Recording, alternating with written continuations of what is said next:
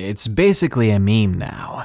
Ain't nothing good coming from those cornfields. This is Darkness Prevails, the place to share your true stories with the world, because this world is a strange one. From crazy kids who worship corn, to aliens that would rather spend all night flattening your crops rather than saying hello, there are all kinds of things in cornfields I think you'd rather avoid. So enjoy these allegedly true stories of the creepiest things found in cornfields. Remember, you can send your true story to me with the links in the description, and make sure to click the link down there to download some free games and support this channel. Real quick, here are the first 5 comments from my previous video. Christmas Lover, how appropriate, says hi. Fluffy Flappy says, hi Daddy Darkness. Look, I don't have any kids, and if you guys keep talking about that, I'm gonna have to start paying child support or something. Amy Lacrosse says, you made my day. Well, I'm happy that my videos at all can help people. It's amazing how a scary story or two can keep you out of your depression. And I'm very happy these videos can help. Jonah2103 says, yes, you uploaded. It feels really good after several hours of work to upload a video. So I'm right there with you, Jonah. Roddy says, yeet. That's a long yeet, bro. I also wanted to say hi and keep up the good work. Well, thank you for the support. I'm going to do my best to keep you all happy and scared. Now, let's jump right into those cornfields. The harvest is bountiful this season. Number 1. I won't go back in that cornfield. Submitted by Scarlett. If you've ever been in Nebraska, you'll know what I mean when I say I grew up surrounded by corn. Now, my family had nothing to do with the farmers that mostly populated the county. Rather, my mother and father worked from home. My father wrote editorials and the occasional short story, while my mother was an editor for him and part of an online team of editors. I couldn't be bothered at that age trying to understand how they made a living doing that, but I was very happy to be able to live in the country. Now, my parents were good parents, so when I say they didn't really keep an eye on me out there, it's because they trusted me. At 9 years of age, with no main road for about a mile down our long driveway, I was able to explore at my leisure. No need to worry about strangers, no need to worry about getting hurt.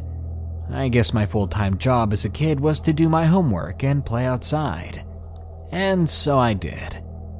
Whenever I did finish up my homework, or decided to fake being done with it, I'd go outside, play in the dirt with some of my toy cars, or walk through the fields. The farmers didn't mind. They knew my family, and they knew I wasn't some animal stomping all over their harvest. It was a different story when they had big machinery out there, but on normal, calm days like these, it was fine. Just a little girl swallowed up by the tall cornfields. Speaking of which, it was easy to get lost in them. I had a rule though. I would only walk in a straight line, and when I wanted to get back, I'd turn around and walk the other way. It never failed me. Not until that day. It was a very windy day. Gray clouds crowded the sky, and it seemed like it would rain at any moment. But it didn't that day. The air was cooler, thanks to the overcast weather, and I soon found myself outside at our picnic table, wondering what else I could be doing to keep myself from being bored. Then I decided I would walk in the cornfields again, except this time I challenged myself to go further than I'd ever been before. I'd walk as far as I could before I had to head back for whatever reason. Maybe my parents would call for me. Maybe I'd reach a break in the fields. Who knows? This was going to be an adventure. I grabbed a couple of my toy cars, Hot Wheels to be exact, and I made my way through the rows of corn stalks. It only took about 5 minutes of walking to reach the spot I hadn't passed before, a little gap in the rows that I used for a hidden play spot. I stepped through it, continuing my corny trek. About 10 minutes later, the sky was growing even thicker with clouds. It was getting pretty dark, despite it only being around noon, and it didn't help that the corn stalks overshadowed me. I was a kid, so of course I began to panic. I needed to head back right away, so I turned abruptly in the other direction, but I managed to catch my heel on something, and I tumbled onto the ground. I stood up quickly, looking around, trying to find where I was. I couldn't orientate myself. I couldn't find my tracks. In a matter of seconds, like that, I was lost in the cornfield. I began to cry, and I called out for my mother and father. I tried jumping as high as I possibly could to see over the corn, but it was no use. There was no way of knowing which way was which. I cried out again, desperate to be saved by my parents, except when I called the next time, someone replied. I know it wasn't my mother or father. In fact, whoever they were very close to where I was. They sounded like they were just a few feet from where I was, hidden by the corn. "Hush, don't cry anymore," it said. The voice was very deep and calm. There was a confidence to it that seemed both charming and intimidating. "I can help you find your way back," it spoke after a long silence. I still couldn't find a reply. I was still panicking on the inside, and I'd never dealt with strangers before, as I've always lived out in this countryside. I struggled to find even a breath to speak with, but the hidden stranger spoke again. "Here, take my hand. I'll take you where you need to go." Suddenly, the corn stalks in front of me began to shake and rattle. Then the stalks began to part as an arm reached toward me and a hand beckoned for my own. It may have been quite dark in those corn stalks, but I could still very clearly see his hand, which meant I had a very good reason to stay far away from it. The hands wore gloves with fingers that broke through the tips of the gloves, like his or its hand didn't fit in them and instead busted through the cloth. And the fingers themselves, they were splattered with red, and they were extraordinarily long, with nails that were as thick as they were lengthy. Even as a child, I was convinced that whoever I was talking to in that cornfield was either a person I needed to get away from, or they weren't human at all. Instantly, I turned and ran in any other direction than the one that led to him. I ran for my life, my legs carrying me faster than they ever had before. I didn't stop, not even when my lungs burned and my jaw stung. Before I knew it, I'd broke out of the corn stalks, and I had somehow managed to make it back to my house. I collapsed in the dirt, crying, burying my hands in the dry soil. "It's all right, child." It was the voice again. I jumped and turned toward it. Whoever he was, whatever it was, they were still hidden in the cornfield, but I could hear the smile in his voice. "I'll be here whenever you're ready." I practically crawled inside. I was so scared and exhausted. My parents were all over me the moment they saw how dirty I was, how frantically I was breathing, how my face was covered in tears.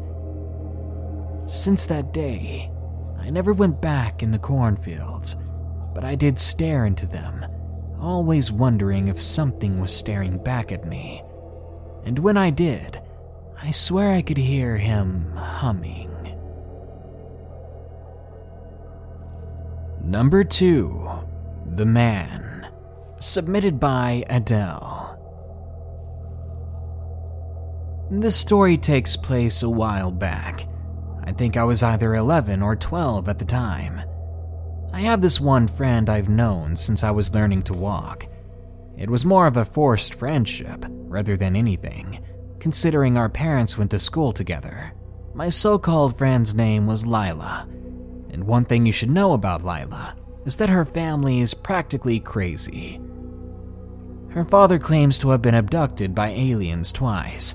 Her mother keeps bug-out bags filled with supplies such as food and water in her closet for when the government takes over. And her brother thinks he's half cat and still does after graduating high school. But Lila was the worst of them all. She always goes on and on about the demons and ghosts she sees around her house, and her greatest obsession is something she calls the Man. She goes on and on about him watching her through the windows of her house, and when he manages to get inside, she says he stands at the edge of her bed and watches her sleep, which anyone would be creeped out about. I know I was when I heard it. So this one time, Lila invited me over to play, which I gladly accepted. By the time I arrived at her house, her mother quickly explained that she had a work emergency and that Lila's father would be home within the next hour or so. With that, she told us to behave and then left. Since Lila was part of an outdoorsy family, the first thing she suggested we do was go for a walk. The route we usually took was a small path between a cornfield in her backyard and a small fenced-off forest with a pond in the center. Usually, we would take whistles along just in case we got lost or hurt, but it didn't seem necessary, since most of the corn had been recently cut, and nobody would be around to hear it anyway, or so I thought. We started our trek, and about a half a mile down the road, we decided to hop the fence dividing the path in the forest. It just seemed like a clever idea at the time. After a small hike to the pond, we settled down and talked, pestered the geese, and attempted to skip stones. In the middle of our conversation, Lila fell silent, ignoring the questions that I was asking her. After she continued to ignore me, I asked her again, and all she replied was, He's here. And I knew exactly what she meant. After growing up with her, I knew what she was talking about. I didn't always believe her, but I was always scared when she did this. I was already beginning to tear up at the mention of the Man. The forest behind us was creepy enough, and this wasn't helping. I told her to cut it out, and she only repeated herself again. He is here. I decided to follow her gaze out of curiosity and see what she was intently staring at. There on the other side of the pond, amongst the cornfield, standing between rows that were cut and those that weren't. He was black like a shadow. He had no face or no clothes. He looked like a cardboard cutout, but there was a breathing to his form, a movement as he stood there. That's when I started bawling, and through the tears I could tell that he was slowly coming towards us, making his way from the cornfield, around the pond, and towards us. I wasn't going to stick around and see what he had planned for us. The next few minutes were a blur. I remember grabbing the oddly calm Lila's hand and dragging her out of the forest, struggling to climb over the fence and rushing away from the cornfield. I crashed through stray branches and spider webs along the way. I got scratches all over my arms and legs as we ran back to the house. When we made it, I quickly closed the sliding glass door and I drew the curtains.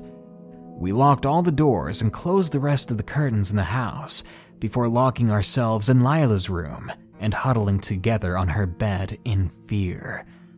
We were both shaking at this point.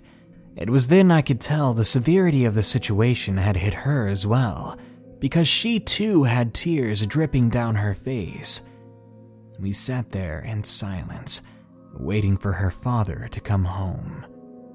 We didn't dare make a noise or turn on the lights, because then the man would know we were there. The man could tell where we were. We saw a figure passing by Lila's window, here and there, as if someone outside was searching for someone else, probably us. Eventually, her father did return home, but we never did tell him about the man. Lila wouldn't let me, because she claimed he already knew of him. I haven't questioned a single word she said since that day. I thought she was schizophrenic before this, but now I know. The man is real, and I wonder what else she has seen that is real. This episode is sponsored by June's Journey. Do you believe in monsters? And given the chance, would you be brave enough to track one down on your own? In June's Journey, people are the true monsters, and you can live the story yourself rather than sitting back and listening to one. June's Journey is a hidden object game with a thrilling murder mystery set in the roaring 20s. You play as June on the hunt for your sister's murderer. Discover clues through exciting hidden object scenes with beautiful and atmospheric illustrations and music. Victory brings you closer to new plot points and suspenseful answers. When not hunting for clues, you can customize your own luxurious estate island with gardens, buildings, and decor. Or chat and play with or against other players too, in the Detective Club, where you could even put your skills to the test in the Detective League. June's Journey is both relaxing and fun to play. With my busy schedule, I find it's the perfect game to pick up and play whenever I've got a free moment. It doesn't demand too much time, and it's pretty satisfying solving puzzles quickly and unlocking new clues. Can you crack the case? Download June's Journey for free today on iOS and Android. Number 3. A Night in Scaryville, submitted by Mitchell S. In my old hometown, there are hundreds of legends and ghost stories. A haunted bar downtown, a witch in the park next to the school, a phantom jogger down one road, along with creatures and specters, whatever you want, you name it. This town has it all. I will admit that I've had my own fair share of unexplained events living here, but nothing can really top my visit to Scaryville. Scaryville, of course, isn't the actual name of the place. It's always been called that since I could remember, and no one really calls it by its real name. Even as children, we sang its old nursery rhyme. Scaryville, Scaryville, spend a night in Scaryville, meet the ghosts, pet the hounds, sleep 6 feet underground. Scaryville, Scaryville. The song would continue with more verses of how you would meet an untimely fate, or what's waiting for you in the titular town. From first glance, you would never suspect a small village like this would be the subject of many children's nightmares and countless teenagers' dares. It sits in the bottom of a valley, with only a scattering of buildings and houses surrounded by farmland, almost like a Rockwell painting. But it's the history that gets people frightened.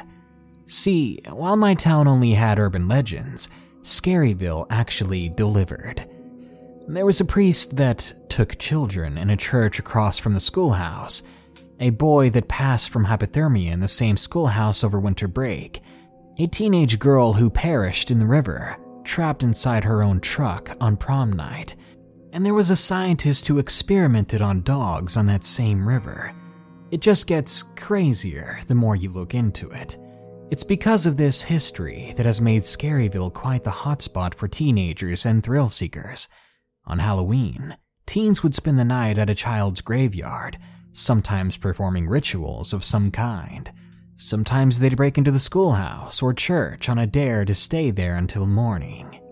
Others, like myself, were just genuinely interested in seeing something there. And one fateful night, I did. The events that happened that night had to be real, because I brought my best friend and his younger sister with me. Us guys had known each other for years, since middle school, in fact. We were fresh out of high school and in the midst of finding jobs and trying to figure out our lives. One hot summer night, I approached my friend, Carlisle, and suggested we go to Scaryville for a good time. He was initially hesitant of the idea. Being out that late, in the middle of the country, he said he didn't want to be out too long, but I knew he was just scared. If it wasn't for his younger sister, Haley, he might have just stayed home. But she persisted, and next thing you know, we all piled into my car and drove into the night. The drive to Scaryville is creepy enough. Like I said, it's in the middle of nowhere, and with a full moon behind the twisting and knotted trees, it couldn't have been a more perfect night. We arrived, driving in on the one road into the village. We saw behind some dead trees the schoolhouse and the church. Obviously, that would be our first stop. I pulled off to the side of the road and parked, and we got out and began to look around. We didn't go inside either of the buildings. The doors were locked, and the thought of breaking into haunted locations were more than enough to deter us. Haley said she saw a light coming from the belfry in the church. Carlisle and I looked, but I didn't see anything. Perhaps it was a reflection from the moonlight, we suggested. We got back into the car and drove to the site where the girl had passed away in the water. It was even more secluded than the church and schoolhouse. The bridge where the truck ran off the road was a very cold and foreboding place to be. It seemed the farther we looked into Scaryville, the darker and more ominous it became. I shook off my unease and turned on the radio to try to lighten the mood. We got out at the bridge and began to look around. So far, our trip looking for spooks was pretty fruitless, until again Haley piped up. "What's that?" We turned to where she was looking and saw a pair of headlights on the far end of the road. It was the dead of night. Anybody who was anybody would be asleep by now. And even if they weren't, why were they just parked in the middle of this road in Scaryville, not moving? I could tell Carlisle was getting a little freaked out, but my initial reaction was curiosity. "Let's take a look," I said. Carlisle wanted us to go home, but I reminded him that I have the keys, so what I say goes. We got in the car and advanced toward the headlights, which were still beaming at us. I drove slowly, almost as if I was afraid that I was going to scare the headlights off. We all leaned closer to the front windshield, trying to decipher what was going on, see if we could see the person in the seat. We got about 50 feet in front of this car when the headlights went off. We suddenly found ourselves in complete darkness. When our eyes adjusted from the lack of light, we saw that there was in fact no car where the headlights were coming from. There was only one road with no turnoffs. We were all dumbfounded by this. Where had the car gone? We would have heard it if it drove away, or seen it. It was like there was nothing there. Now we believed something was happening. I knew what our next stop would be, the children's graveyard just beyond the way. I accelerated, fueled by my own excitement and fear, and we drove into the night. About a minute later, the headlights returned, only now they were behind us and flashing on and off, on and off. Then they stayed off after a moment, only to show us that there was still no car behind us, no reason we should be seeing headlights at all. I asked my friends if they saw that. "How could we not? They were right behind us." Carlisle panicked. "Where did they even go?" asked Haley. Before I could answer, I saw it. The graveyard. It was a small plot of land on the edge of a hill. It was old, and time had taken over the graves. Most of the graves belonged to the children. That was the creepiest part. Thinking about how many children's skeletons were under our feet, I hesitated to get out, but I forced myself to. We were here to see something creepy, and it seemed like the activity was just starting. Once again, we walked around, clearly closer to each other than before. I had a bad vibe. Something wasn't right here. We looked at a few of the graves. Some of the kids were 5, 8, 14 years old. One hadn't even been born, and it had a name. Just, God, that was creepy. But not as creepy as what we heard next. A giggle. A child's laugh. I stopped for a second to look at my friends who were staring back at me with wide eyes. What in the world was happening? We stood there for a second until we heard movement in the nearby cornfield. I could see the corn stalks moving and shaking as if someone was running through them. I shifted my gaze and concentrated, and I could see someone in there. It looked like children running through the corn, running around in the field as if playing some game. Their giggles became more audible the longer we stood there, and I swear to God I suddenly heard, "Hide, he's coming." And when we heard a sudden guttural growl coming from behind us, we ran back to the car. I fumbled to get my keys, trying to keep my composure, taking deep breaths. I turned the ignition on and slammed the gear shift into reverse without looking behind me. I turned my car back towards down the hill and put the car in drive and stepped on the gas. But suddenly, the car didn't do anything. "Let's go," shouted Carlisle. "I'm trying," I replied. I was both aggravated and scared. And then the car suddenly wouldn't turn over. I tried again and again, but it wouldn't start. "Guys," Haley squeaked out. We looked at her and saw her face streaming with tears as she looked out her side window. We looked and saw something like a black mass, something with no definite shape, but it stood out like a shadow beyond the moonlight. It was tall and black and just floating there. Finally, the car lurched forward and we started rolling down the hill. Haley screamed, and within seconds I regained control of the car and hit the gas so hard we sped right out of Scaryville. I didn't stop 1 second until we got back to the house. We were silent the whole way there. I parked outside the house and we just sat there, taking in everything that had just happened. When we finally got out, the air was so different, it was refreshing and relaxing. As Haley was getting out of the car, she said, "Almost forgot my bag." So she went to the back to open the trunk, and then she let out a short scream. When I walked back there to see what was up, there were dozens of child's handprints all over the trunk of the car, as if they were behind the car pushing us or trying to get in. Number 4. Skinwalker in my family's woods. Submitted by Anonymous. My family owns a bit of property north of where we live. I always loved wandering through their woods and cornfield, especially at night. On one of these nights, my cousin and I decided to go into the forest and walk along the edge of the rows of corn. They let their huge dog Charlie out with us just for some protection. My cousin is younger than me, and he doesn't believe in the paranormal like I do, so that might explain why I was a bit more creeped out than he was, being out that late in the middle of a forest. We walked and walked through the woods, previously thinking we'd be having conversations and a good time, but we were actually just quiet and a bit freaked out by how dark it was, me more so. Eventually, we came to this little hut that her and her brother had built out of sticks a year ago.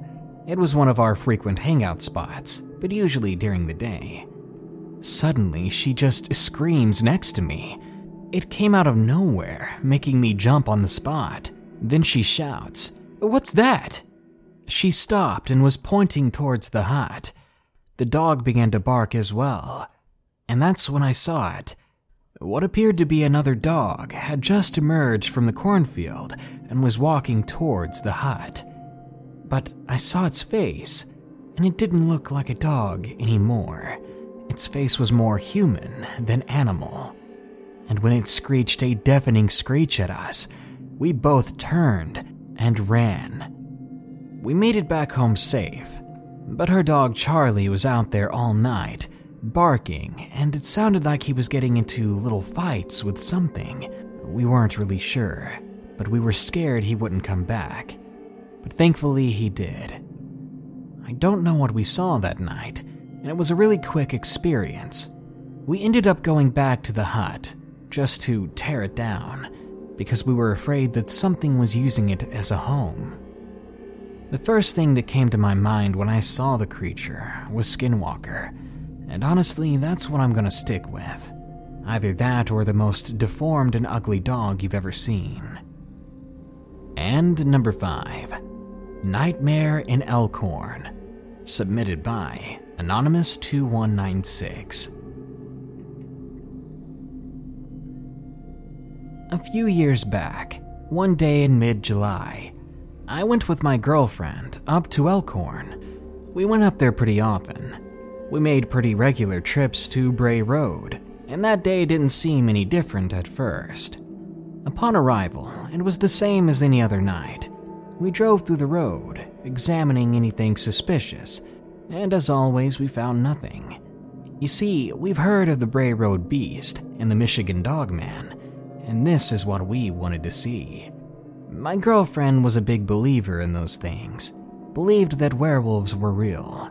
But I sat there for a good 10 minutes driving around when we didn't see anything, thinking to myself how stupid it was to even think that werewolves exist.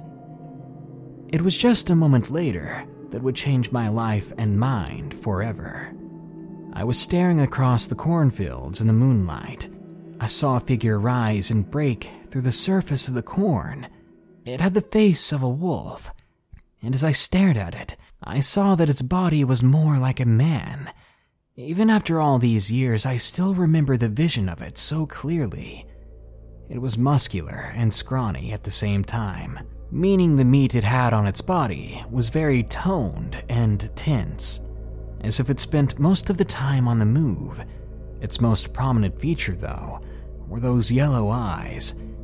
They were cold and intimidating, and the only way I knew to react when I saw it was to scream, "What in the world is that?" My girlfriend jumped in her seat and looked over towards me, but she wasn't the only one whose attention I got, because the thing I was staring at turned its yellow eyes towards me, and it began running on 2 powerful, long legs. I stepped on the gas, but the creature kept pace with our vehicle for the longest time, making me think we were doomed. But we finally reached town. I didn't sleep that night. I was too afraid to, even though the doors and windows were very much locked tight. If I had to say anything, if you find yourself in Michigan or near Elkhorn, be on the lookout for the Dogman, because he will make a believer out of you.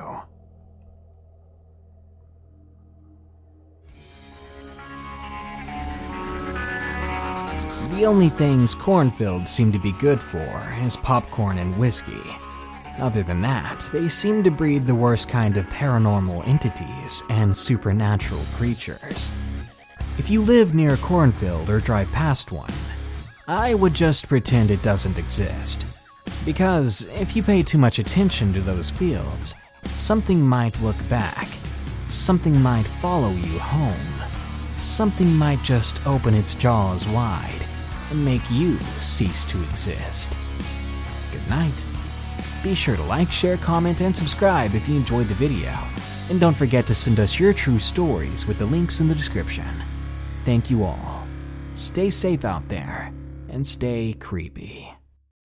When you need mealtime inspiration, it's worth shopping Kroger, where you'll find over 30,000 mouth-watering choices that excite your inner foodie. And no matter what tasty choice you make, you'll enjoy our everyday low prices, plus extra ways to save, like digital coupons worth over $600 each week. You can also save up to $1 off per gallon at the pump with fuel points. More savings and more inspiring flavors make shopping Kroger worth it every time. Kroger, fresh for everyone. Fuel restrictions apply.